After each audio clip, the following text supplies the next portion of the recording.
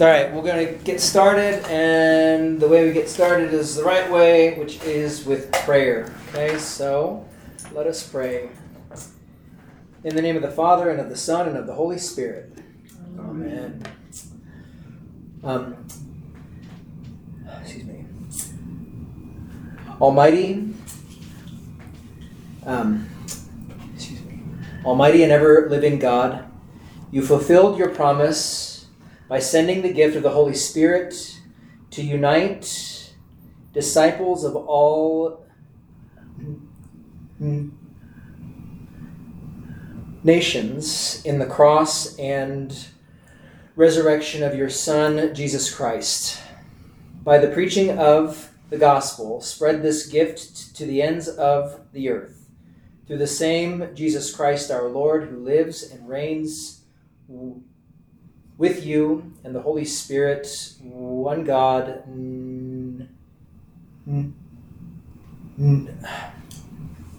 now and forever. Amen. Amen. Okay, so we got a fair amount of stuff to get through today. Quick question, though. How many of y'all read all of Romans as part of your homework? Just listening to it on audiobook. Sure, I think so. I read it once or twice in 39 minutes. Yeah, it's a lot of stuff. Sure is for me. It's a lot of stuff. No, trust me. Yeah, I agree with you. It's a lot to consider and take into account for sure. I was wondering because most of y'all have Bibles that have, verse numbers, chapter numbers, things like that. If you're interested, I would recommend investing, if you have the spare income and you care to have one more Bible. I have this one. It's a New King James version. That's kind of the one that I tend to prefer the most, although ESV is good and NIV is not bad. But whatever, you can get any version you want in a reader's edition. So if you want to take a look at this later on, I like it. This is what I use to read Romans for this class because it doesn't have any verse markings in it, except for maybe 5, 10, 15, 20. And then the chapter markings are very small on the side here. So you're not distracted by the cross references. You're not distracted by how many verses until I get to the end of this chapter. But and not even, they don't even really have any section headings either, except for major sections. So I recommend this. It's very good for devotional use. If you just kind of want to read the Bible without doing an in-depth study, I recommend a reader's Bible for sure. Kind of helps out. And there's some in all different translations. So just a personal recommendation there. But for tonight, we're going to get started on Romans 1 through 17. Okay? So session 2, I am not ashamed of the gospel. And we're going to be focusing on Romans chapter 1, verses 1 through 17. Does anybody want to read that for us, just so we can have the right frame of reference here? Just right underneath the heading. What's that? No. If you'll read Romans 1 through 17. Because that's what you're supposed to read beforehand, and so I just want to make sure that we get that out there and we're all on the same page. So that's cover for y'all that did read all of Romans but didn't go back and read verses 1 through 17. So. Oh, I did all of it. Oh, good for you. I did all of it. I have no prizes, just so you know, for extra work. So, chapter 1, verses 1 through 17, whoever wants to read that for us. Paul, a servant of Christ Jesus, called to be an apostle and set apart for the gospel of God, the gospel he promised beforehand through his prophets in the Holy Scriptures regarding his Son, who as to this human nature was a descendant of David, and who through the Spirit of holiness was declared with power to be the Son of God. By his resurrection from the dead, Jesus Christ our Lord, through him and for his name's sake, we received grace and apostleship to call people from among the Gentiles to the obedience that comes from faith. And you also are among those who called to belong to Jesus Christ. To all in Rome who are loved by God and called to be saints, grace and peace to you from God our Father and from the Lord Jesus Christ. First, I thank my God through Jesus Christ for all of you, because your faith is being reported all over the world. God, whom I serve with my whole heart in preaching the gospel of his Son, is my witness now. Constantly I remember you in my prayers at all times, and I pray that now, at last, by God's will, the way may be opened for me to come to you. I long to see you so that I may impart to you some spiritual gift to make you strong. That is, that you and I may be mutually encouraged by each other's faith. I do not want you to be unaware, brothers, that I have planned many times to come to you, but have been prevented from doing so until now, in order that I might have a harvest among you, just as I have had among other Gentiles. I am obligated to both Greeks and non-Greeks, both to the wise and the foolish. That is why I am so eager to preach the gospel also to you who are at Rome. I am not ashamed of the gospel, because it is the power of God for the salvation of everyone who believes. First for the Jew, then for the Gentile. For in the gospel a righteousness from God is revealed, a righteousness that is by faith from first to last, just as it is written, the righteous will live by faith. Okay, so that's our reference for today. So our session is titled, I Am Not Ashamed of the Gospel. So I'll start us off here with reading the parts here. Maybe I'll call on some other folks to chime in. All right. Since the end of the 18th century, archaeologists and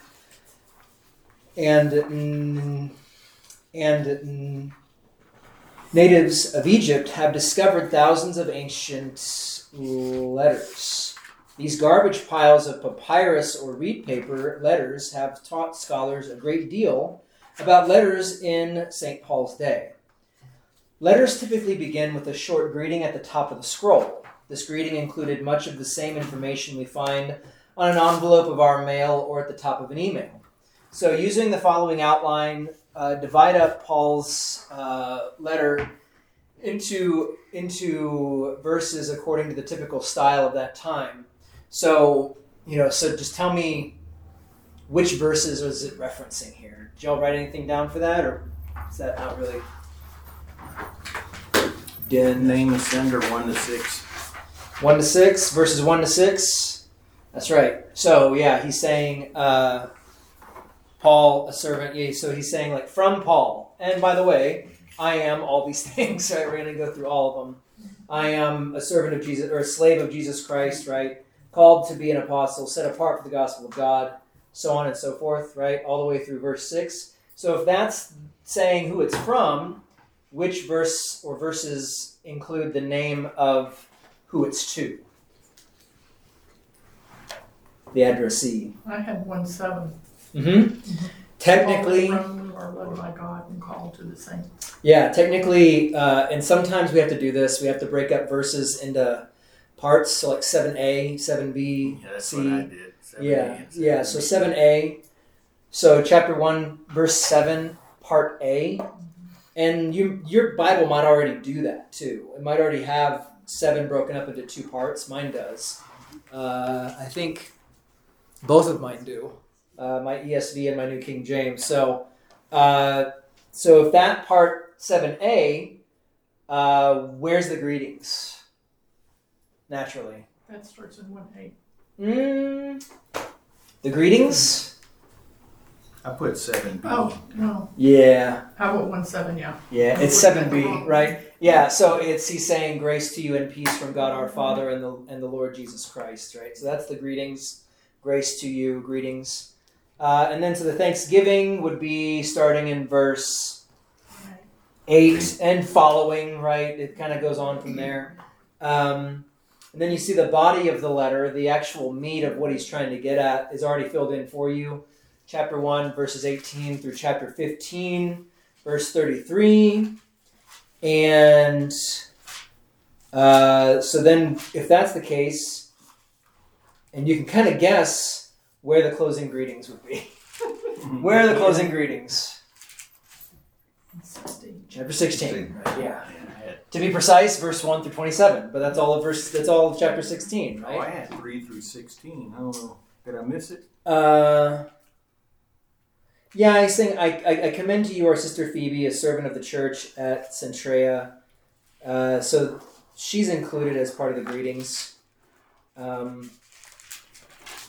Yeah.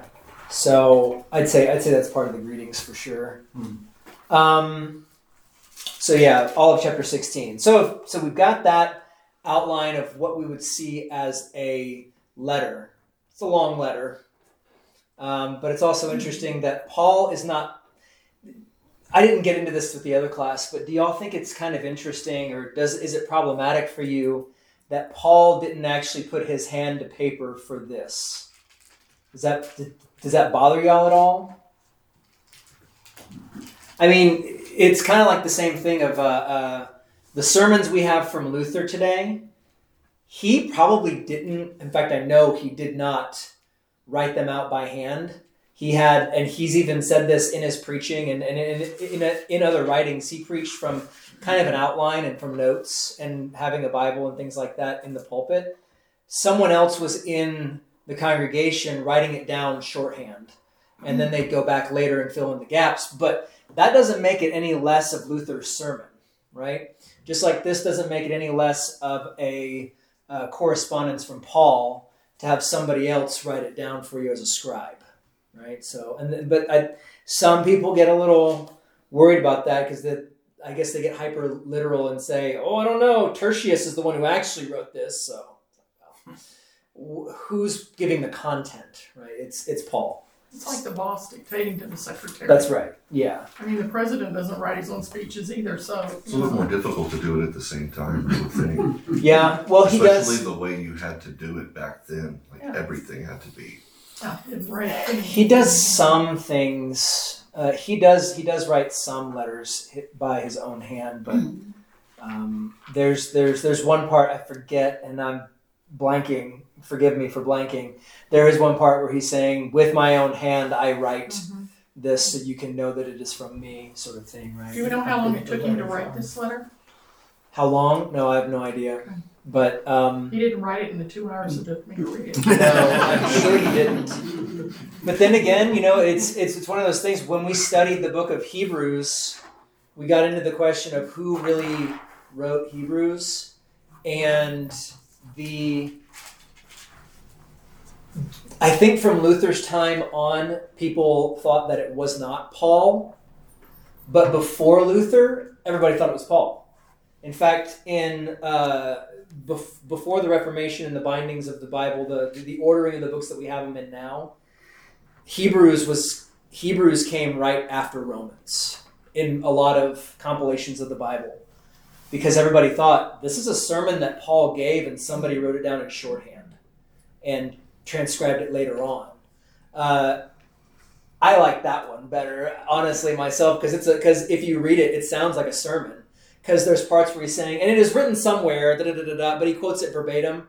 He doesn't say it's Psalm 127 or whatever, He's just saying it's written somewhere that this is and that's kind of what Paul does here too, where he says, "For Isaiah says," right? He doesn't say, "Oh, it's the second half of Isaiah or whatever."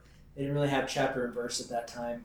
But I just wanted to ask that question, if anybody was bothered that Paul didn't write this with his own hand. But if that doesn't bother you, that's a good thing. In fact, I'm glad it doesn't, because I really don't want to get into why it's not a big deal. It's been a little bit of a long day, 2 classes, and the heat. Maybe the heat's getting to me. I don't know. Wearing black in Central Texas is not the best idea most of the time. But I've got a special collar. It's plastic, so it's called a Claricool. It doesn't really do anything. Anyways, Paul's opening greeting is much more elaborate in describing himself and his addressees than most private letters. he spends more words on greeting here than in most of his other letters recorded in the New Testament. So, that first question there under that section, based on your knowledge of the Roman Christians thus far, why do you think Paul places so great an emphasis on the greeting? What did we talk about last time that was going on at that time in the Church of Rome? The Jewish descending Christians were basically kicked out of Rome. Yeah. So you only had the Gentile Christians there. Yeah, you only had the Gentiles. And then when the Jews actually could come back, they found that, let's just say here, I'm going to try and find as divisive a scenario as I can in this congregation. And being Texans, what's more divisive than somebody from the north coming in and taking your spot on the council, right? Let's just say somebody from like South Dakota or something like that came in, or a Californian came in. Came in and said, well, while you were gone, somebody had to be the head elder, somebody had to be the president of the council, and here's who we are. But now that you're back, what are we going to do, right? So he's trying to find some, or even I think even in Texas, you might even get away with saying, well, what if somebody from Oklahoma came in and took over? It's like, oh, that's them's fighting words, right? So that's a little too far north for us. It's funny because my wife is from upstate New York, but that's another thing. We'll forgive her. She's here now. What's that? We'll forgive her. She's here now. Yeah, well, and one flesh, right? That's So. right. Your children were born here. Don't let Amelia hear you say that. So, based on that, you see that there are divisions, right? So he's trying to strengthen their bond in the Lord and one another. But it's not fair for us to even say, as much as we like to joke about it, Northerners and Southerners, there's a division there, but we're all one country, really, in the end of the day. And I don't think that everybody's got their prejudices, but they weren't as deep-seated as the Gentiles and the Jews, right? That's a completely different people group altogether. Completely different heritage, bloodline, everything. But what he's doing is he's not saying those divisions don't matter at all, right? Because if they didn't matter at all, he wouldn't have to say things like Jesus is descended from David. He could say, what does it matter? But he doesn't say that. He gives credence to the fact that it matters the family that you come from. It matters who your ancestors are, but ultimately it pales in comparison to the fact that you are united in faith in Christ, right? That's the most important thing. Which is why at the end of Revelation, you see that there are all nations and tribes and races represented. It's not like that we're all like washed away, that it doesn't matter, the different races and tribes and ethnicities we came from, but that all of them and every tongue and every tribe kneels at the foot of Jesus, right? That's what really matters, that we're all united in faith. So, any thoughts on that? Question 10. Anybody want to add to that? Or challenge me a little bit? I like a little challenge. So, I had put that he wants them to know how happy ED is to hear that they have their faith and how excited he is at being able to go and visit and teach them.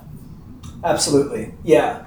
That whatever. He's trying to make them feel like, oh, I'm glad to hear that you want me here, and we're going to share some stuff, and Absolutely. The fact that he is joyful and anxious on some level in a good way to come and to speak the gospel, and that they are united in the gospel and who Jesus is. And it sets a more positive note up front instead of saying, y'all are a bunch of sinners, you need me here to save you. He's like, yeah, I'm glad we're here, we're going to move forward. And, Right. That's what I got. Yeah. And we'll get into more about the thanksgiving that he gives for them. Other letters, he doesn't give Thanksgivings because there's a lot of problems going on, like Galatians, right? But we'll get into that. Anybody else want to add to that? Why do you think Paul places a great emphasis on the greeting? Well, I wrote down that they haven't met him yet. Okay.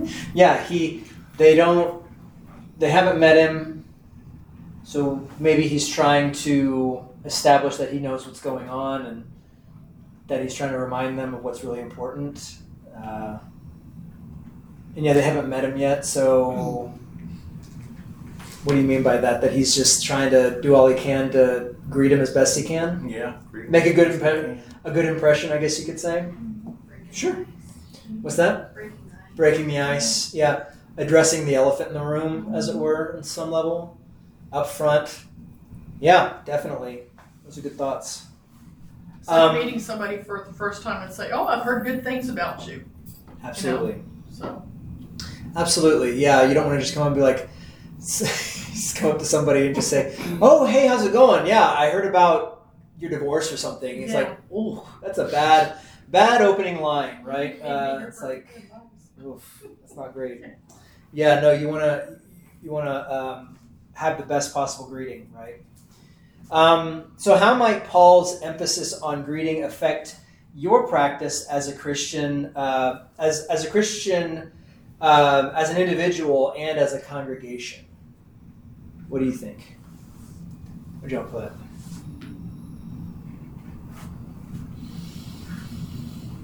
I put, if we greet others both in private and as a congregation with excitement that we are happy to be Christians and excited to share that good news with them, hopefully it will open their hearts to the Holy Spirit.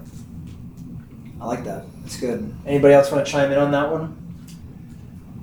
Because really, answers will vary. But yeah. I said that, when you're starting out as solidifying your purpose, like this is where I'm coming from, this is who we are together, and just giving your conversation a direct point of travel, so to speak. Yeah. Absolutely. That you want to be direct in greeting people and... We're here as a church to be messengers of the gospel. Right. That's our starting point. Something like that, for sure. Any variation of that, too, right? I like it. Anybody else want to chime in on that? Yeah. Just as a thought, I like to greet people, visitors. Yeah. And quite often they want to identify with where they came from or who was their pastor or something. They want to see that unity, that among Yeah, the connection that we have. That it's funny. I'll see people, and if they're Missouri Synod Lutherans, they'll come right in and say, "Hi, we go to Our Savior in such and such Minnesota or whatever, and we're here for the weekend." And then I'll just so I'm satisfied with my curiosity, I usually say, "Oh, okay, is that Missouri Synod?" And they'll say, "Yeah," and I was like, "Okay, and your pastor's name?" And they'll tell me the pastor's name. It's like, oh, "Okay, very nice, very nice." It's establishing that point. I think we're contact. trying to avoid telling them who we are. I just show interest in who they are, where they come, showing that interest without Boasting our boasting or yeah. So you say that. So you mean that we're trying to avoid telling who we are, though? Is that what you said? What? I thought you said that we're trying to avoid telling who we are. Is that what you said? No, we don't. Okay. We don't start out, or at least I don't. When I greet somebody, Yeah. find out who they are, where their background. I don't come in right away and say, "Well, we're glad you're here because we're so good and we've got all this." instead of tooting our own horn. I don't know. I don't know if anybody was gonna make that their opening line, I wouldn't recommend them for the official greeters of the church to directly say how good we are. But no, I think the point was that you welcome people, but you also make sure that they know who we are on some level too. But that kind of becomes personal on some level because you might say, "Oh, my husband was a pastor and we were at this church and this church," especially if they come from a church that y'all were at, right? You'd say, oh, that's a point of connection that we have. Isn't that wonderful that we can all come together, right? And that we're all here for the same purpose of the gospel, right? Unfortunately, I don't know if that's a common thing that people say, though, is to say we're all coming together for the gospel. Maybe it should be. We're all here for the same thing. So yeah, it's something to think about how we can individually greet people. We all have our own ways, and Paul is a good example for how we might be able to tailor that in a different way. That's not necessarily the way that we would have done it, but it doesn't mean it's a bad thing. Maybe we can improve in some way by seeing how Paul does things here.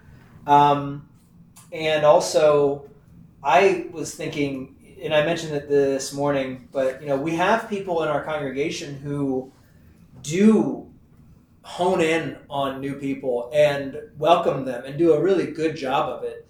I wonder if on top of that we could go further and make like official greeters or something like that. I've seen that at other congregations. I don't know if that's something we'd be interested in, but it's something to think about, having official people saying, well, I'm of course going to greet somebody, but today's my day to stand at the door directly and say hi to people or something.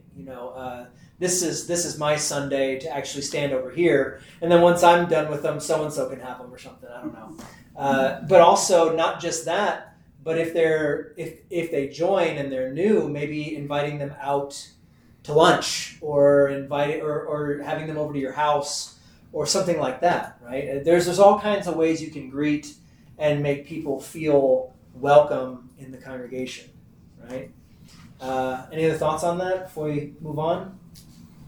Well, I think in our society, you meet somebody and say, how are you? How things going and all that small talk kind of stuff. Yeah. My personality is forget all that, just get to the point. That's why we have people like Audrey who are way, way better. Much, much better at the greeter situation than I am. Yeah. So I think James, as a congregation, there are enough people that we have that we don't need to appoint greeters. We've got that's true. people that just do it. That's true. And maybe we don't need that. Maybe though we could. Right now. Maybe though we could work on going the extra step for new members, reaching out to them and saying, "How you doing? I'm glad you're a part of our congregation now, and would you like to go out to lunch on Tuesday or something?" I don't know. There's always ways to improve on these things and to make sure that nobody falls through the cracks. I mean, it's just something to think about. I think you're right, though. I don't know if we're not big enough to have to designate a greeter. We're just the right size for that. Where as soon as somebody comes in the door, you got at least 2 or 3 people going after them saying, "Hey, how are you?" Which is great. Most great. of us kind of know. Yeah, which if you have a ones that- designated person or whatever, then some of the people will think, well, I'm not supposed to be doing that job. Yeah, And that's there's the not great. downside to it. There's a downside. It's like, well, it's not my Sunday, so I'm not going to say Yeah, anything. I don't know. There's a downside always, but with the best intentions forward, we should think about ways that we might be able to improve. Not that what we're doing is bad, but we can always do better, right? But I do appreciate that about the people here, is that they are very welcoming to people who come through the door who they don't know who they are, right? It's very nice. I know of some situations where that's not the case. So And I've I'm had very people thankful. tell me that they appreciate it because they have visited other places and nobody talked to them. yeah, I've heard that Yeah. already. I've heard that. Yeah, go The first ahead. time I ever came to this church, I walked in and walked out, and not one person spoke to me. Oh, really? How long ago was that? That was a while back. It was several years ago, Before I got here, right? before you got here. So everything's better now that I'm here. So, anyways, I'm just I kidding. think it was a different group of people, but I came in, nobody spoke to me, sat through the service, kind of hung around a little bit at the end, and then nobody spoke to me, so I just left. That's because Audrey wasn't here that day. So, Must- because if she was, she would have come up and talked to you Oh, for I sure. know. Yeah. All right. How about the next page? Let's keep rolling on here. Page 12. In his first sentence, 3 phrases modify or define Paul. As we talked about last time, slave of Christ Jesus, right? Called to be an apostle and set apart for the gospel of God. Don't assume that you know what these common words mean. First, Paul is a servant/slave of Jesus Christ in the long tradition of those who are servants of the Lord. In Hebrew, the Ebed Yahweh, as applied to Moses, Joshua, Elijah, David, Nehemiah, and the like, right? Second, he is called apostle. He is a called apostle. So Paul does not appoint himself. Like the other 12 apostles, Paul has seen the risen Christ and is called by him. You see Galatians 1:1 to support that as well. His authority is no less than theirs. Third, he is one who has been appointed for the gospel of God. See that also in Galatians 1:15. Paul's wording emphasizes a past action, appointed, right, that has a continuing result, that he remains appointed for the gospel. His servanthood and apostleship are based on the gospel that originates from God. Paul explains the gospel by first anchoring it in the Old Testament. It does not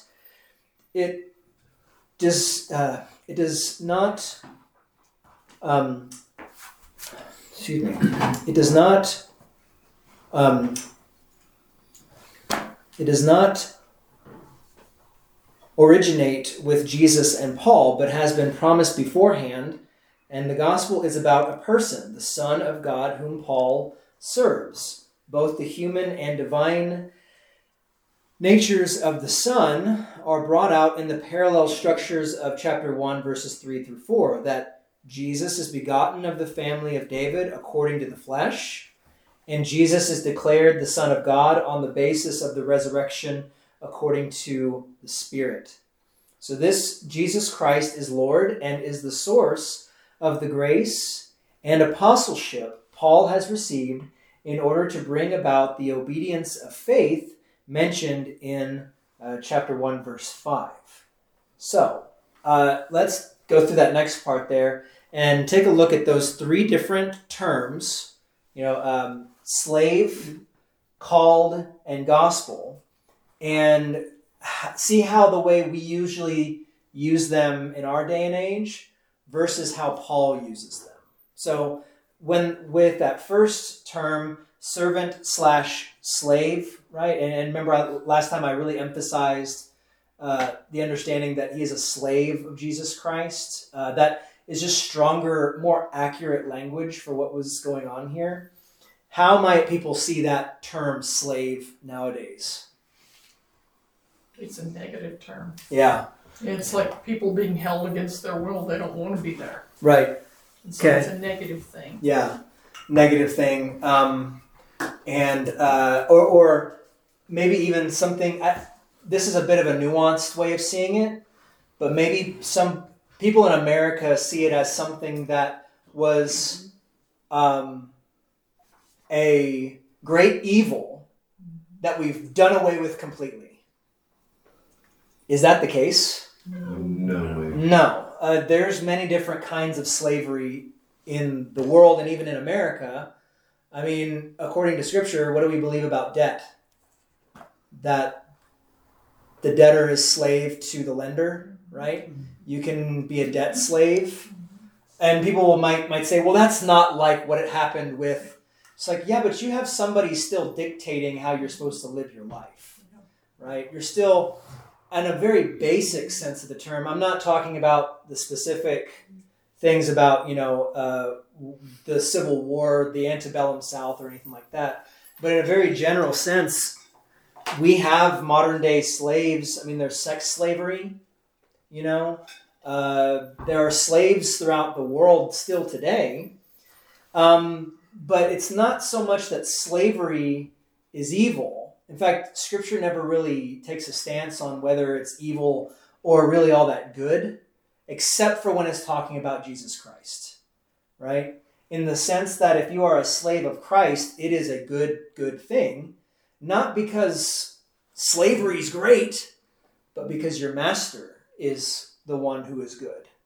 You see what I mean by that? It's a very important distinction to make, that we can say that we are slaves of Jesus Christ, not because slavery is such an awesome thing and everybody should be a slave, yeah, but that Jesus Christ is our master, and that means that we are ultimately in the best possible scenario, because Scripture also talks about being a slave of one of two different kinds of masters. You're either a slave to sin or you're a slave to Christ.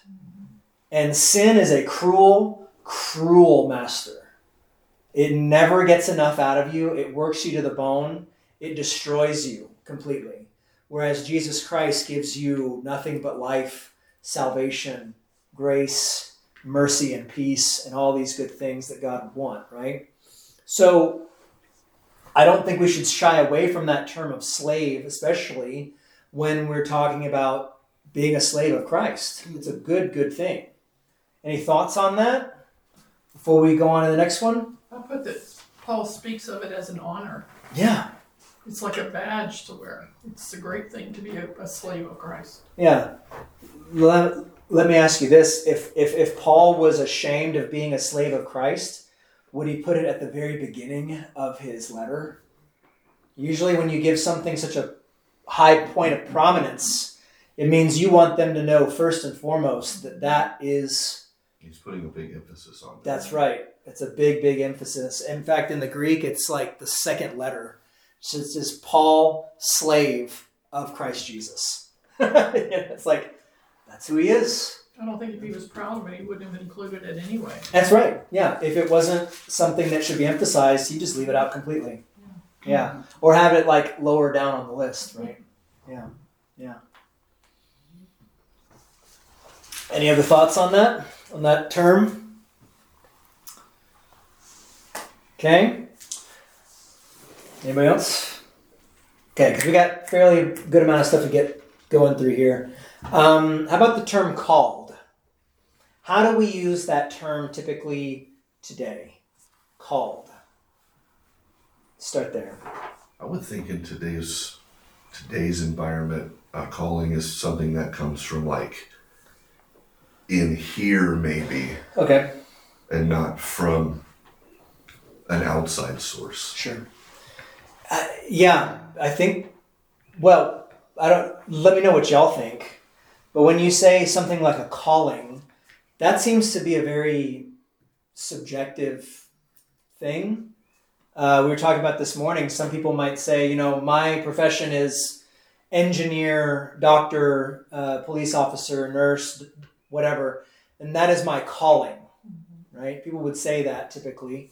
And that's not wrong. But it's more of like, I felt drawn to that profession. It's still fairly subjective on a personal level.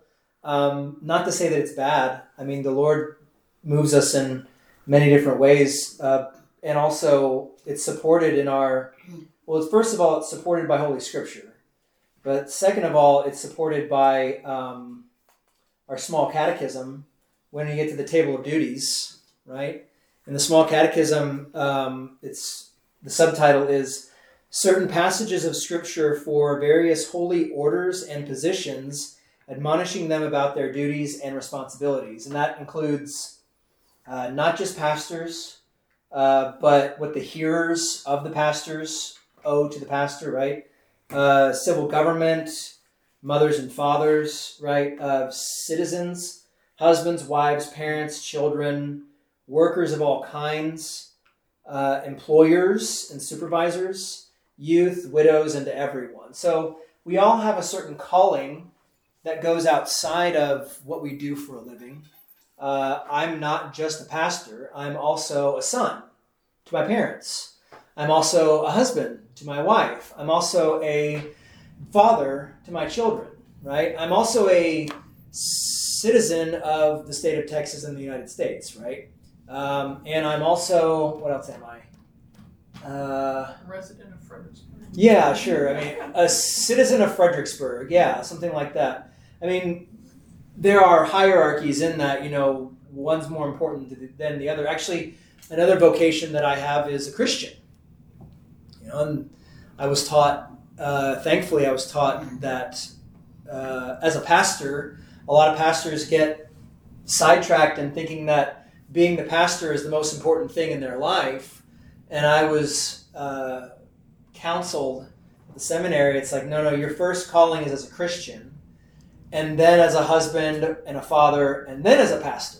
Yeah, all those things come before being a pastor. So if being a pastor is getting in the way of you being a father or a husband or, God forbid, a Christian, then you really need to check your priorities and find out what vocation you need to be giving priority to.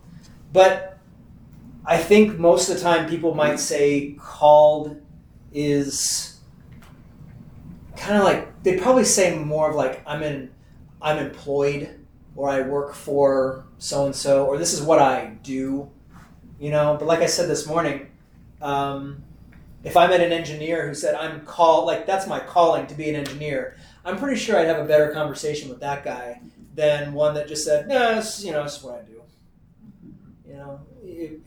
If you feel called to be those things, I think that's a good thing. It's a better way to see it for sure.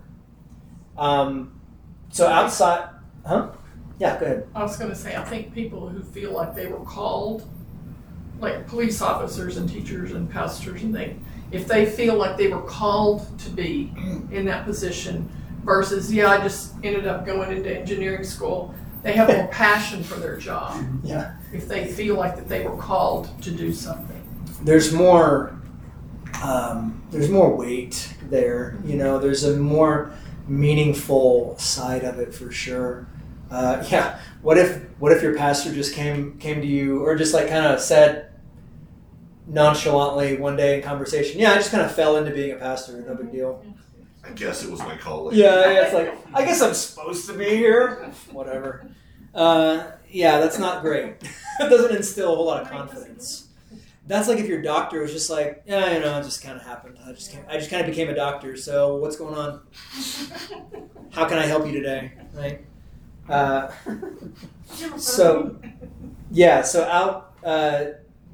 People think, I think called though, and even seeing your calling, your vocation, in the way that I just mentioned, according to Scripture, is still the way that we as Christians would say it.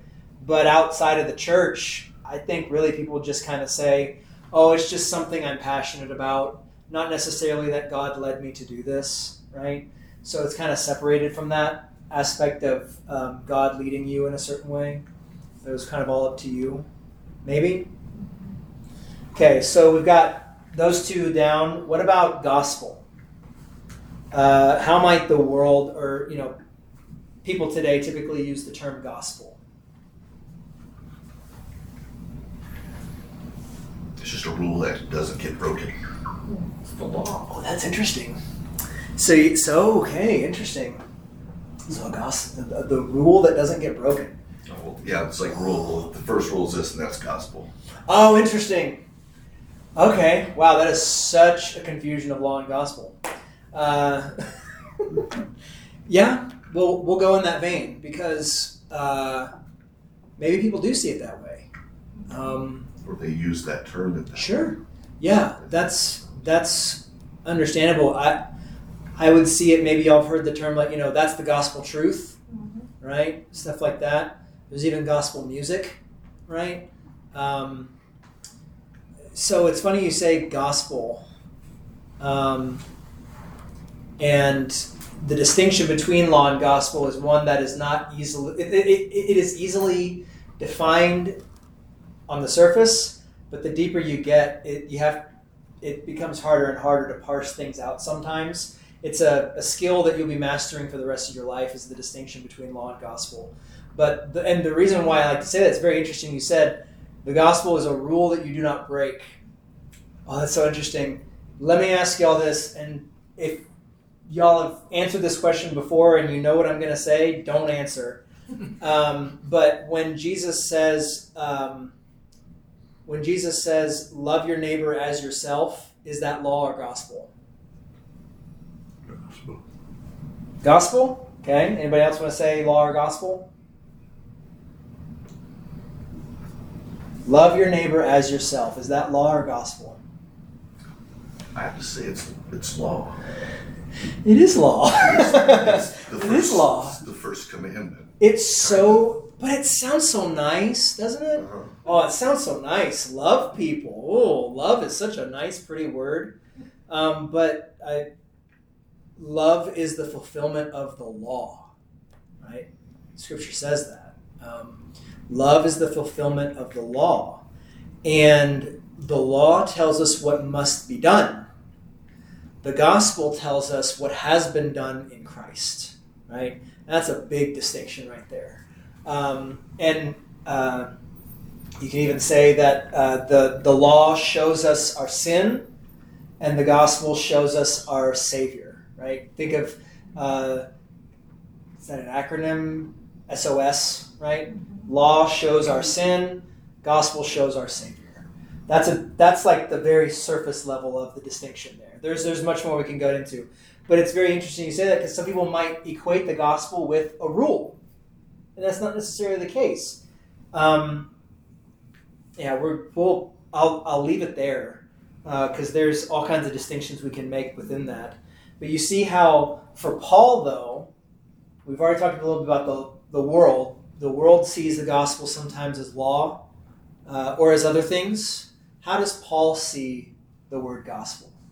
How does Paul use gospel in this text? What does he say in verse 16? I am not ashamed of the gospel, because it is the power of God for the salvation of everyone who believes. Right. So, what is the gospel according to St. Paul? To me, it's God. It is the power of salvation, For right? everyone who believes. Yeah. For everyone. And to clarify, it's not just Paul saying this. This is the Holy Spirit inspiring Paul, and this is the Word of God coming forth and saying that this is what the gospel is, right? So those are two different things, right? Gospel truth on one hand, gospel music, gospel confused as law, versus the power of God for salvation. Which one would you rather have? I think I know my answer. I'd rather have the power for salvation. So how do these terms that Paul uses, how do these terms apply to your pastor as one who faithfully continues this apostolic ministry? And you don't just have to say for me personally, but what does this mean for all pastors? Let's just make it more objective there. All three apply. Okay, how do they apply? How do all three apply to pastors nowadays? Should be each one of them. So let's just go down the list. When it comes to a pastor, how is a pastor a servant/slave of Christ? Not just as a Christian, but as a pastor. How is he a slave of Christ? I mean, that's your job, is to share the Lord. Slave does what his master tells him. That's right.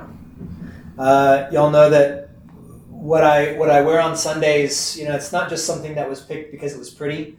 As far as wearing an alb, or that's the official name of the white robe, right? It's an alb, A-L-B. And then there's the stole that I wear. And it changes colors based on the season, right? We're coming in, I think Sunday it'll be white because of Trinity. And then once we get into the Trinity season, it'll be green. These have been things that we've determined according to tradition and things, and for good reason that we won't get into right now. But that stole is a good reminder, not just for the people, but for the pastor. The stole, it looks like a yoke. The burden. Yeah, it's a burden, but notice how it's not made of wood. So I'm not like hunched over while I'm serving y'all communion or anything like that, right? It's light, because that's what Jesus says, that my yoke is easy and my burden is light. But that still means that I don't have the freedom to turn whichever way that I want to. just like an ox doesn't have the freedom to deviate from where his master is driving him to go, right? It's one of those things that I as a pastor does not have, like I said, the freedom to disobey, right? Christians don't either, but it's the pastor's deliberate job in being a servant of Christ for the sake of the gospel that I can't just ignore, let's just say, somebody's open and unrepentant sin because I don't want to deal with the hardship, right? I have to go where my master leads me to go, and that is to go to them and to tell them that they should repent and be forgiven, right? Receive the forgiveness and God's grace. And that's really what pastors are supposed to do in that situation instead of just avoiding it, right? That would be me going over here. He's like, nope, I don't really want to go there. I think I'm just going to go over this way. Whereas Jesus is driving me to really not just confront somebody, but give them the gospel when they repent, when they confess, and so on and so forth, right? That's just one example. Yeah, go ahead. I was going to say the pastor needs to tell you you are sinning, but that also there is redemption and being saved. That's right. That just because you're sinning, you're condemned. Yeah. There is salvation. Right. So you're covering both sides of it. Right. And that's the flip side of the law gospel distinction, is that gospel is really great, but it doesn't mean anything without the law, because the gospel is that Jesus Christ has died for your sins. But if I don't tell you that you're a sinner, you're going to think, well, why do I need that? You see what I'm saying? If you're not shown your sin, you won't need this. You won't have the need or the desire to have a savior. Doesn't Paul say that later on? Mm-hmm. He's like, I would never know what coveting was if the law didn't right. tell me That's exactly what right. coveting was. Yeah, he gets into that. Like the law exposes our sin, right? And it shows us what we, just how we, What we can how live bad up we to. really are. That's why we have a 9th and a 10th commandment that both talk about coveting, right? To show you just like, well, it's not just coveting your neighbor's house, but also coveting your neighbor's wife as manservant, maidservant, ox, donkey, or anything that belongs to your neighbor, right? Yeah, so it goes above and beyond to show you that, yeah, you are hopeless by yourself, and you do need a savior. You gotta have both sides, though, right? You gotta have both sides. And we'll get further into that as we go along. But so a pastor is a servant of Christ, a slave of Christ. He is called. Do y'all know how that works with pastors? How pastors are called to be pastors? At least our understanding is, well, does anyone want to take a shot at it? See how we're called? Well, in our church, it's called by a congregation. Okay. But I had I won't mention any names. The best friend of mine, I asked him what his daughter was doing nowadays. Oh, she's a pastor at so-and-so church. Yeah. And we used to work with a guy in an engineering firm, and he quit to be a pastor of the Live Oak Church. And I'm thinking, how's that a call? It's ridiculous. Yeah, I don't know. Different church bodies do it differently, and that doesn't mean that they're all good in how they do it. I would think that they aren't, honestly. Are you talking about how you got here, or how you See, that's a became good question, pastor? right? Do I need to be more specific? And I do, because there's different levels. Certainly, a pastor or a man desiring the office of the pastor or desiring to fill that office should have that pull if he is, reading his Bible, he's going to church, he's serving in some capacity, and then something just tells him, I think I want to do more, right? That's the beginning of when he should start to look into, what does that take? What does that look like? How might I, what else can I do? And if you just keep having that pull, in fact, nothing is actually like written in stone. I know that like Roman Catholics like to say, oh, well, you have to have some sort of vision, or like you have to have this actual voice that tells you should become a priest, right? We're not that dogmatic about it, but we do say that certain men are called inwardly at first, but what needs to match that inward call is the outward call of other people telling you, without your prompting, really, saying, you'd make a good pastor. You should think about becoming a pastor, right? To a man. And so that's something that goes with it. And so it's like, I didn't simply just go up to the Missouri Synod and say, I want to be a pastor, just let me be one. I'm ready to go. They said, okay, you're going to have to, we have a process. You got to sit before a certain committee. Typically, it's composed of also like your district president, which is kind of like a bishop, just like the overseer in the district or in your region. And you'll sit in front of a committee and they'll ask you different questions to kind of test you out to see if you're doing this for the right reasons, and then they'll either recommend you to the seminary or they'll say, we do not recommend you to the seminary. And then from there, you go to the seminary, God willing. I remember they tried to like stump me on some things. They were like, I think one guy, he said, so when it comes to the service, does it matter to you that we kind of take one piece of the service here and there and kind of make it together? And I was just like, I don't know. That's why I'm going to the seminary. I was like, I don't know off the top of my head. That's why I'm going to the seminary, so they can teach me, appropriate ways of administering the sacrament and leading a divine service and things like that. And I could see that he was getting frustrated with me because most of my answers were just like, we're trying to be as humble as I could and say, I don't know. That's why I'm going to the seminary. That's why I want to go to the seminary to learn, right? And I think that's kind of the right attitude, is to say, no, I don't know everything. I need to be taught. I need to be guided in this way. But on top of that, just to wrap up a little bit, once you get to the seminary, you not only go through 2 years and you're under consistent evaluation by your professors, but then you go on vicarage for a year, and then you have a supervisor there who says whether or not you do well. And then if you make it past vicarage, then you go on to your 4th year, and then you have to sit at a theological interview with like 2 professors grilling you on things, which I think is really just the point of proving to you don't know everything, right? And then you go on from there. If you pass your theological interview, then you go on to graduating the seminary and then receiving a call. Now that's where it comes to a different sense. That called is that then, once you've gone through that process, then a congregation, the church at large, has been given the gift of the office of the keys, and they designate one man to carry out that duty, that responsibility. So a congregation will say, we call you to be the one to administer that office, to preach, to teach, to administer the sacraments of baptism, absolution, and the Lord's Supper, right? And it's like, we call you to fulfill that duty. And then that's where you get that last part of the call. And then there's the ordination we won't get into, but that's receiving the orders to go and do all these things, right?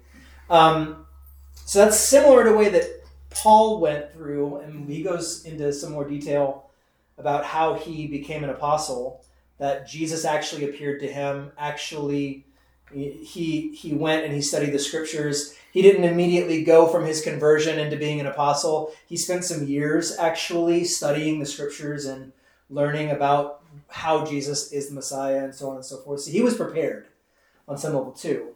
It's not just somebody who says, "Oh,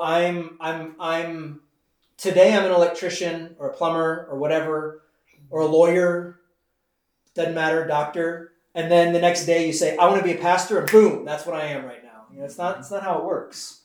In fact, we have these processes within our church body to protect congregations from what we have, for lack of a better term, a hireling, right? Someone who does not love the sheep and who would flee at the first sign of trouble, right?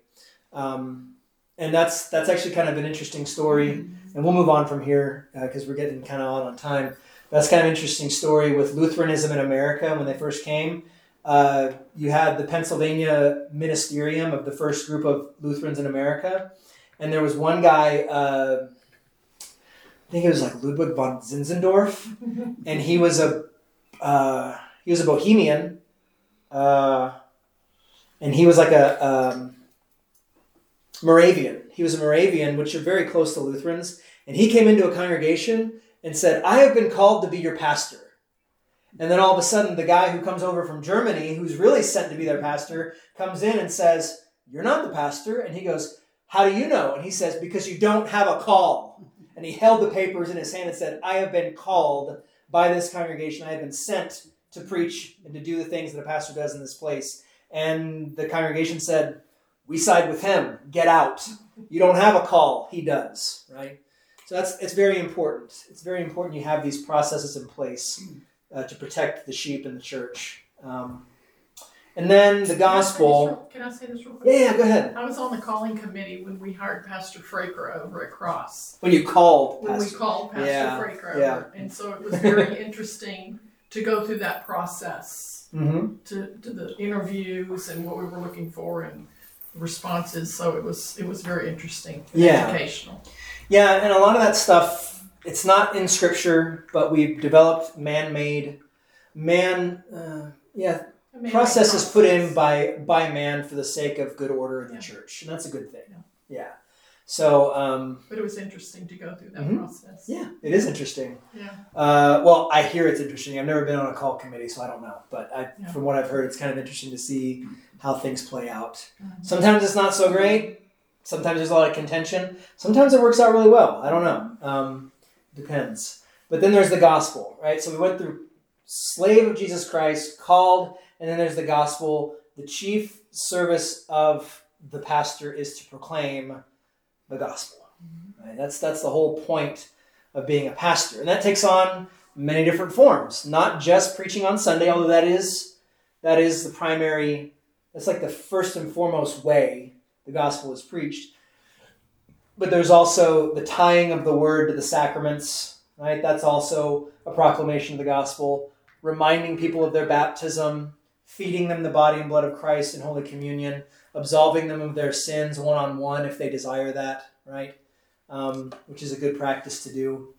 So the gospel is administered in many different, in several different ways. But that's the chief service, is to proclaim and deliver the gospel, the good news to people, for a pastor. Okay, so next part. Let's just keep rolling through because we got to get through this. The central purpose of Paul's mission is to bring about the obedience of faith. This is usually understood by translators as the obedience that springs from faith, but should be understood as obedience that consists of faith. In light of Paul's emphasis throughout this epistle on salvation by faith alone, apart from the works of the law. So we'll go to Romans 10, verse 16, which says, Romans 10, 16. Sure, go ahead. But not all the Israelites accepted the good news, for Isaiah says, "Lord, who has believed our message?" Right. In my version, ESV says, "Lord, who has believed what he has heard from us." Same understanding there, right? So what does it mean to obey the gospel, to accept the good news according to the NIV? What is the relationship between faith and good works? And is Paul's primary purpose to bring about faith or the good works that spring from faith? Let's start with that first question there. What does it mean to obey the gospel? If we see it comparing chapter 1, verse 5, where he says to bring about the obedience of faith for the sake of his name among all the nations. And then 10:16, it says, but they have not all obeyed the gospel, for Isaiah says, "Lord, who has believed what he has heard from us?" So how do you explain that? What does it mean to obey the gospel? To believe it. Yeah, it means to believe it. You live it. That might be a fine point for some people, though, right? Because when you talk about obeying, they probably see that as a work. A bad slave. Yeah, right. connotation Yeah, to it. exactly. Yeah, exactly. Obey, or else, You have to do right? it. As opposed to just being synonymous with believing. Because what does the gospel demand from us? Does it demand that we do anything? Not for salvation. No. So what does the gospel demand? And I'm looking for one specific word here. What do y'all think? Faith. Faith in Jesus. Yeah, faith. The gospel demands faith, belief, trust, any of those synonyms you want to throw out there, right? It demands that you believe it. Otherwise, it's useless. It doesn't mean anything. It's there for you, but it doesn't benefit you in any way without belief, without trust, without faith. That is a gift of the Holy Spirit, right? So to obey the gospel means to believe the gospel. And what is the relationship between faith and good works? I think sometimes we as Lutherans kind of get a little on edge with questions like this, but what do y'all think? They go hand in hand. Yes, they do. Yeah. They do go hand in hand. Obedience flows from faith. Yeah. You say something, Sean? I was going to say, I think faith comes first, Absolutely. Yeah. and works should just be the fruition of that, I guess. That's a great word because it is fruit, right? It is good fruit. Jesus says, "You did not choose me, but I chose you so that you would go forth and bear much fruit." Not of your own accord, not of your own will, but now as children of God, as Christians, as believers in Christ, as slaves of Christ, you go forth and bear fruit.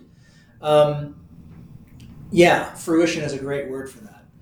So it just happens. You don't have to think about it. It's not something that you are obligated to do in that your salvation depends on it, but now it is something that you get to do as someone that Christ has died for. Right? It's no longer a burden, but a joy, right? But obedience follows faith.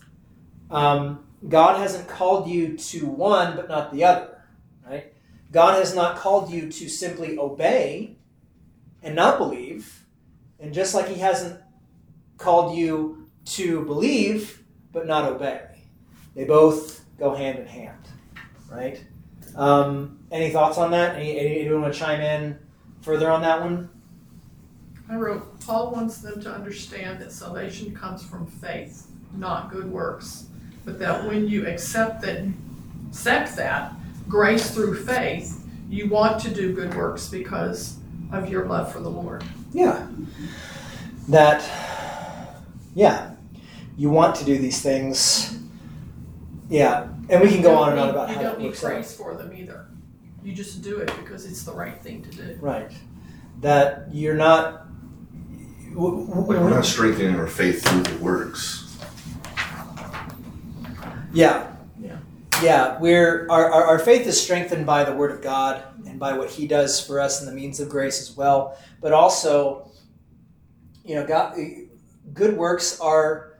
We as Lutherans like to make this distinction, and we do it in our confessions, that good works, we were lambasted by the papists, and I use that term. People might think it's derogatory. Okay, fine.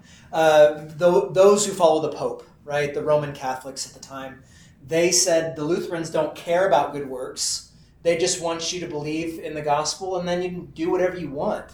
And we said, that's not true. We have always said that good works are necessary, not for salvation, but in making a good confession of faith. It's the same thing that James gets into with his epistle. In fact, I'd love to do a Bible study on the book of James, but James is one of those books you don't get into unless you read a book like Romans. It's a lot of weeds. You got to get through a lot of stuff, and you have to have things clarified first before you get into the nitty-gritty of James. But James is dealing with people who say, I'm a Christian, but then they don't act like it, right? And he's basically saying to them, as their pastor, you can't just say you are a Christian and then do things that an unbeliever does. It doesn't work like that. You're a false prophet at that point. You're a hypocrite, right? It's like he uses the example. It's like if you sit in the places of honor in church, and the people who sit in the lower spot, you know that's your brother in Christ, and you know that they're cold and they're starving, and you simply walk by and say, "Be warm and be filled," and walk away. You're no better than an unbeliever. In fact, you're worse than an unbeliever, right? So that's a bit of admonishment, but also encouragement for us Christians to really say, where have I fallen short? Where do I need to repent? And where do I need to believe that Christ has died for even that sin of where I've fallen short, so that I can go forth again by His grace and bear good fruit, by the power of the Spirit, right? So there's that. Anybody else want to chime in on that one before we move on? There's the podcast of the guys I was listening to on KFOU radio. KFUO, They're going yeah. through Article 4 or 5 right now of the Apology. Mm-hmm. Of the Augsburg Confession. It's like this huge thing that's been going on for months now about faith and works, and where the Catholic Church at the time was like, it's faith perfected by love. Right.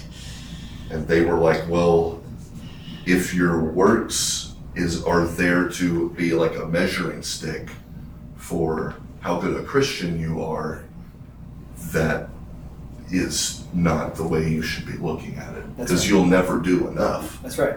How will you know that your works have made you righteous enough? That's right. Yeah, and for anybody that wants to know more about that, it's called Concord Matters, if you listen to podcasts and things like that. So Oh, it's great. Concord Matters. It's a great show. They just get into the Book of Concord and they just talk about it. It's kind of neat. But yeah, you're right that there's a big debate. At some point, though, the Roman Catholics and the Lutherans were kind of talking past each other because we had a different emphasis and definition of terms at a certain point. Yeah. But also, yeah, we were trying to make the point as best as we could. No, you can't do enough. Faith is perfected by, what did he say? It said faith perfected by love. By love, yeah. Which meant, I guess, works. That's right. So it's a misunderstanding. It's an error that crept in the church that we corrected, but Rome didn't want to hear it. It would have messed up with their penitential system and everything too. So Yeah. it would have meant that people would have had to give to the church out of Voluntarily. voluntarily, Instead of mandatory. and not out of compulsion, right? Rome's not getting into heaven unless you go Exactly. pay the penance. Yeah, it would have messed with their whole system. That's not to say that some Roman Catholics sincerely believe that that's the case and that they think that's what it should be. But really, overall, we know that the truth is that that's really and I'll just say it because we're in an age where we should speak plainly about these things. It's a lie of Satan. Satan crept into the church and taught it lies, and the people in the higher ups bought it. Right? It was a bad thing, and it still goes on today.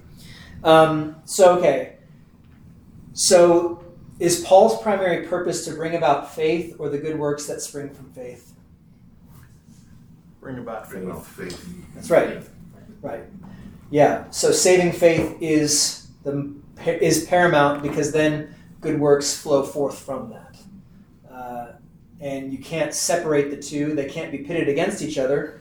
And they go hand in hand. So, okay. For the sake of time, let's keep on going. Roman Christians, we can get through this. I believe it.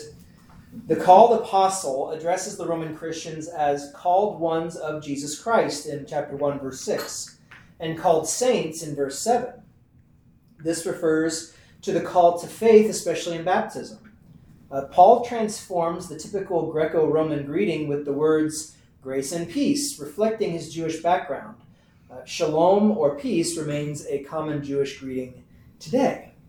The greeting of the typical Greco-Roman letter, on the next page there, would be followed by a short thanksgiving to the gods for the health and well-being of the addressee or addressees. Paul usually includes a thanksgiving section in his letters, except in Galatians, but uses it to offer thanks to the one true God for his work in nurturing the faith and life of the congregation. His prayer here includes a request to see the Roman Church in person because he desires to impart some spiritual gift. Paul is not planning to give some specialized spiritual gift similar to those in dispute among the Corinthians or the kind listed on modern spiritual gift inventories. Instead, he plans to preach the gospel, which will in itself give spiritual blessings to the congregation according to their need. The purpose of this gift is in order to strengthen you. So, what strength does the gospel give? Let's ask that question first. What strength is in the gospel? The gospel promises that all who believe and accept Jesus as a Savior shall be saved from eternal death. Yeah. Okay. Anybody want to add to that? Elaborate a little bit, maybe, too? If possible. What's that? Strength is assurance. Assurance of what? On the last day, you don't have to worry about death. Salvation. Yeah. Yeah, that's part of it. Yeah, for sure. Because what does the gospel do? Like, why is the gospel such good news? What does it do away with? Fear. Yeah, but because what's been done away with? Sin. Sin is taken away by the gospel, right? And so it gives you confidence that you belong to God. That you are no longer, like I said before, a slave to sin, but a slave to God by faith. So how is this a gift? Some people might say, okay, so what? Gives me peace of mind. How does it give you peace of mind? Because I know where I'm going to go once I leave this earth. I'm going to be in the presence of the Lord. Okay. Yeah? So I don't have anything to fear about dying. Yeah. Carolyn, you're going to say something? Gives us an assurance. Assurance. Mm-hmm. Assurance of salvation. Assurance that your sins have been, that you are cleansed of your sin. And maybe we don't like to think about it so much, but I think the time is coming more and more where we're going to be facing more and more hardships as Christians because of what we believe. And Satan is, I believe, taking his last stand right now. He's been doing so for a long time, you could argue. But he's taking his last stand. He's doing all that he can. He's pulling out all the tricks so that even Christians would fall away. He's been doing that for a long time, but now, I think especially in America, we're seeing a lot of stuff happening.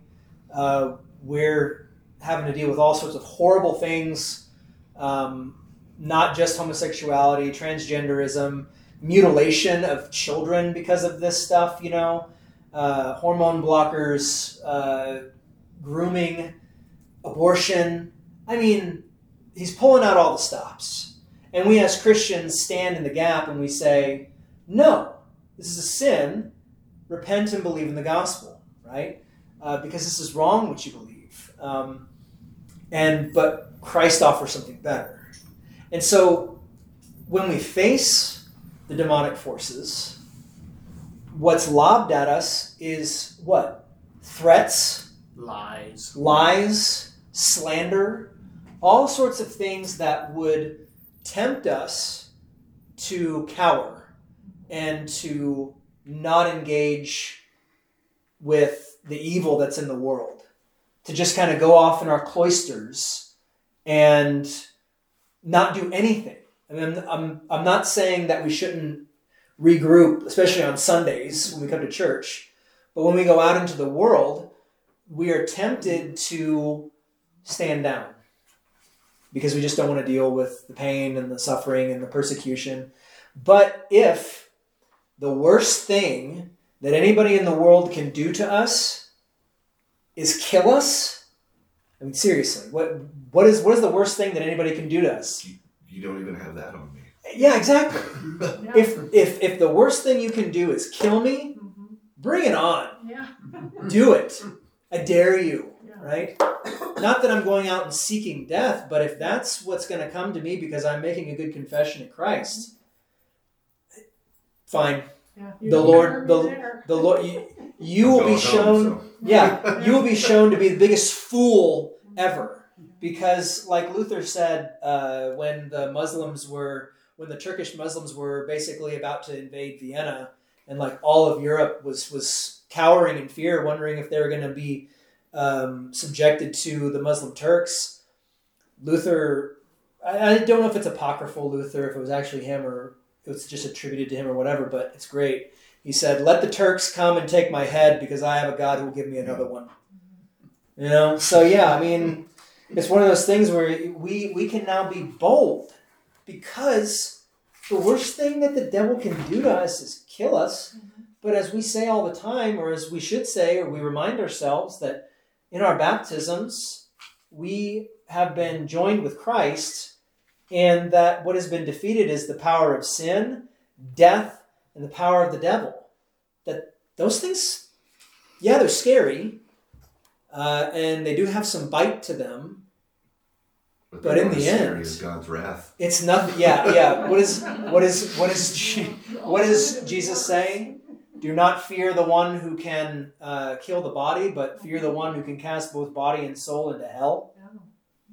Yeah, fear God. Don't fear Satan. Fear, love, and trust in God above all things. So we should be bold to serve Christ, to serve our neighbor that he has placed in our life for the sake of the gospel, right? How about in verses 14 through 15, how does Paul describe his work of preaching the gospel? 14 through 15. He's Chapter 1. obligated to teach it to everyone. Yeah. He's obligated to preach to everyone. Jews, Gentiles. He's including the wise and the foolish. Right? Everybody. And he's eager to get started. He's chomping at the bit, right? Because of that boldness of the gospel. He's not ashamed, right? I'm not ashamed of the gospel, for it is the power of God for salvation to everyone who believes, to the Jew first and also to the Greek. He's ready to go, right? He's got a fervor. Well, it's funny that nowadays, like if you read mainstream media, they're always getting upset about people in a religious fervor. Like, all those Christians, they're so far out there. They're just filled with religious fervor, and I just think to myself, I wish we had more. Yeah. I wish we had more religious fervor in this world, like Christian fervor, Christian zeal to actually go out and be bold in our confession, not being harsh for the sake of being harsh, but actually calling out sin where we need to and forgiving where it's sought, right? To do the work of God as he's called us to do, however we've been called to do it in our own vocations and stations in life. Buy the newspaper and read the editorials today. Okay. Yeah? Are they good? Or bad? Because sometimes they can be bad. It's good. Okay. Buy the newspaper that came out today and just read the editorials. You'll know which one I'm talking about. Okay. Yeah. Okay. I'll have to check it out. Since we've been moving around a lot, and then we finally got into our house, we haven't updated our subscription yet, so we'll have to get into that. All right, last part here. The power of the gospel is Christ. We can do this. We can get done at the bottom of the hour. Romans 1, 16 through 17 introduces the central theme of the letter. Paul's choice of verbs may reflect the fact that the gospel was under some attack in Rome. He boldly preaches that God himself bears the punishment of all sins in the crucifixion and death of Christ. He emphasizes this foolishness as the center and heart of his proclamation. See that further fleshed out in 1 Corinthians 1, verse 17 through chapter 2, verse 16. We should not understand the gospel as an abstract message that is disconnected from the reality of Christ. It is not mere positive thinking or just any good news. It is the gospel. In the gospel, Christ presents himself to us. C.B. Cranfield expresses the relationship between Christ and the power of the gospel. He says, the gospel is its subject, Jesus Christ. It is, that is, the gospel is he himself who is its effectiveness, right? So compare how Paul uses the expression power of God in Romans 1:16 and 1 Corinthians 1:24. So if you want to keep a thumb in Romans 1 and then flip real quick to 1 Corinthians chapter 1, verse 24.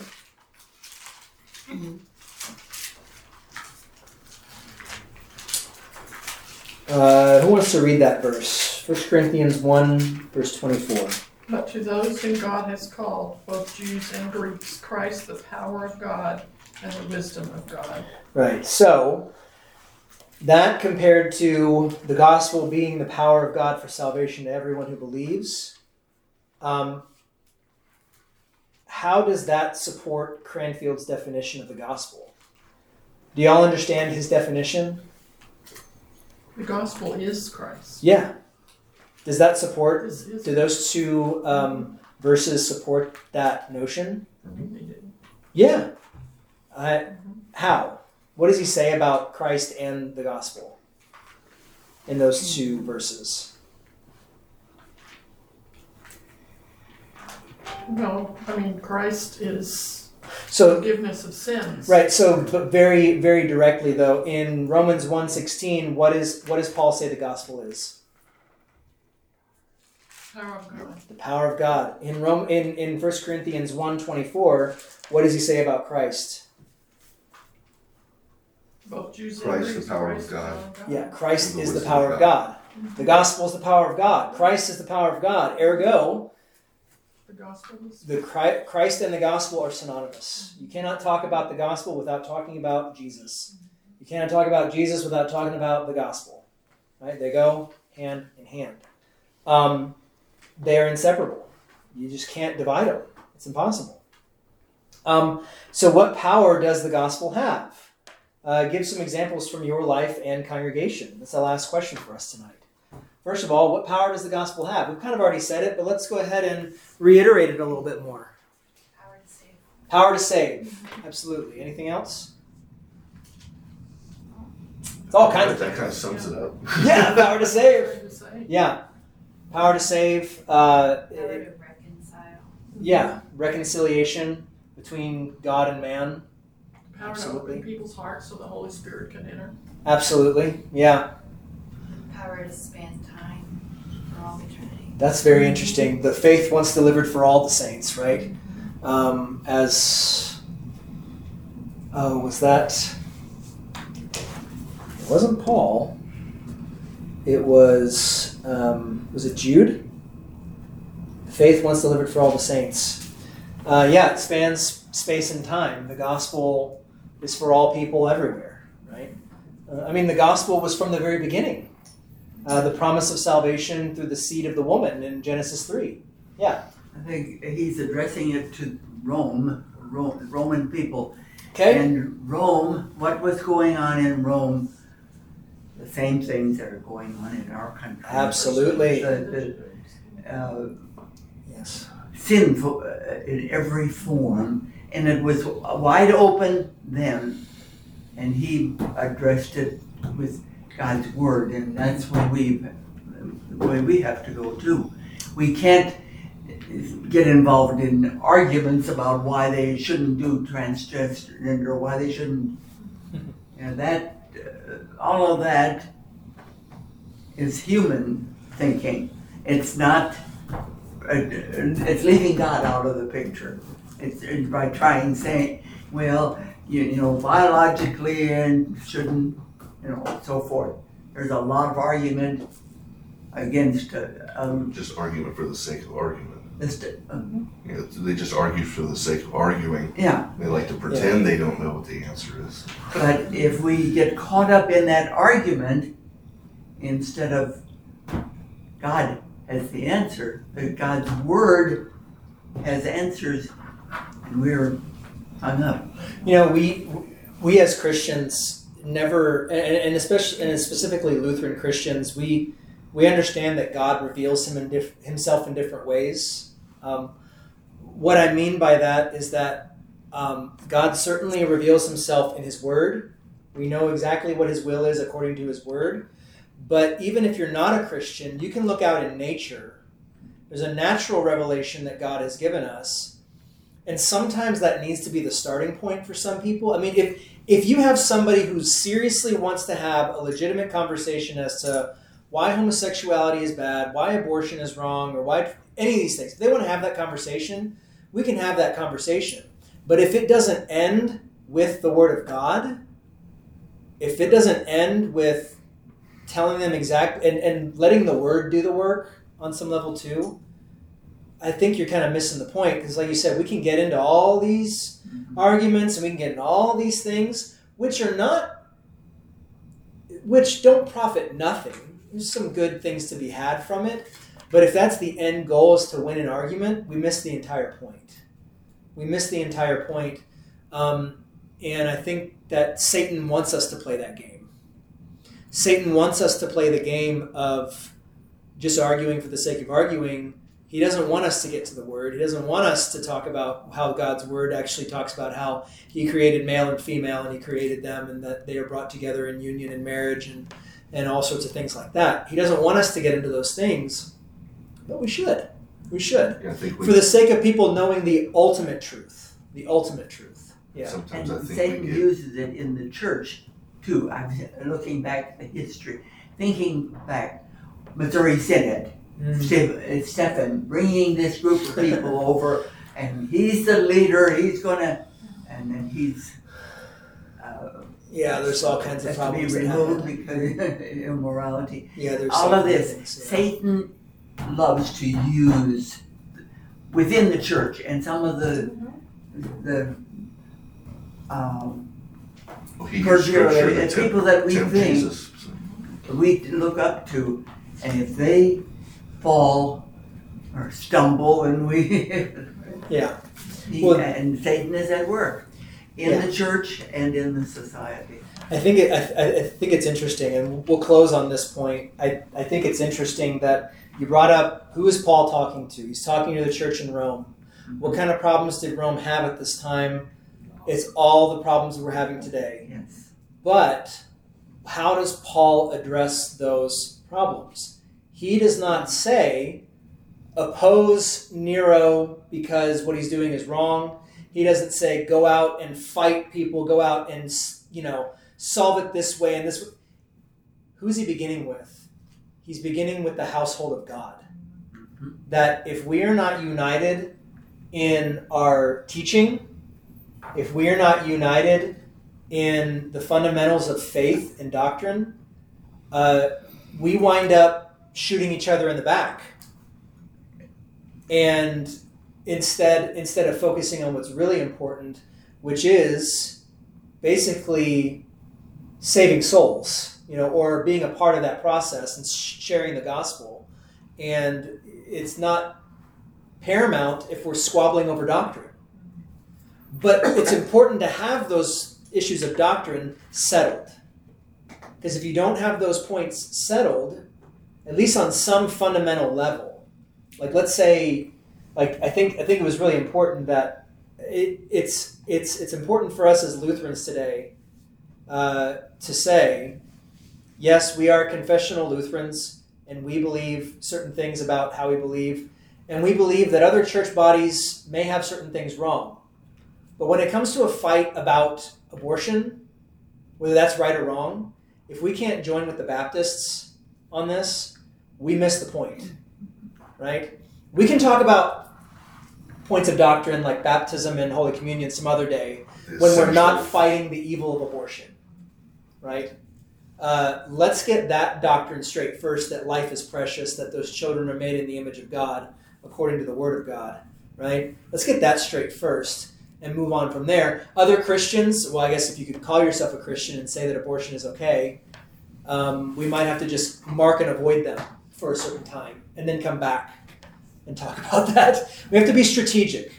But there's a difference between strategy and tactics. We have to have the overall strategy that we're going to abide by the Word of God, and our tactics can kind of shift according to what the Word of God says we should be doing, right? Every single day, you don't have to be fighting the same single battle. Today, you can focus on, praying for the Supreme Court. Tomorrow, you can focus on praying for your police officers, or praying for your fellow Christians, or going and seeing what you can do for the fellow body of Christ, things like that. But the overall point is that we need to be abiding by the Word of God and doing all we can to proclaim the gospel in word and deed, right? Okay, so the gospel has the power of salvation, right? It's the power of God for salvation to all that believe, and it grants life and peace to individuals and to congregations. So with that, we'll close. We're way over time, way over time. But hopefully this has been a good conversation, a good class and discussion for y'all. Words to remember, though, Romans 1:17. For in the gospel, a righteousness from God is revealed, a righteousness that is by faith from first to last, just as it is written, the righteous will live by faith. Okay?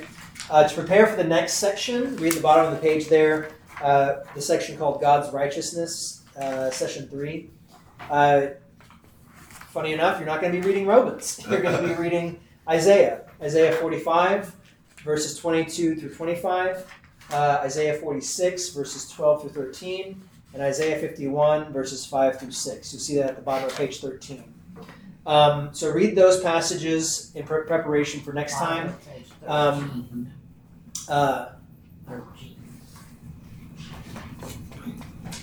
at the bottom of page 13, you'll see the passages you'll need to read, and go through the next study, read through it, answer those questions as best you can, and come ready to discuss for next time, okay? With that, we'll just go ahead and close with the Lord's Prayer. Our Father, who art in heaven, hallowed be thy name. Thy kingdom come, thy will be done, on earth as it is in heaven. Give us this day our daily bread, and forgive us our trespasses, as we forgive those who trespass against us. And lead us not into temptation, but deliver us from evil. For thine is the kingdom, and the power, and the glory, forever and ever. Amen.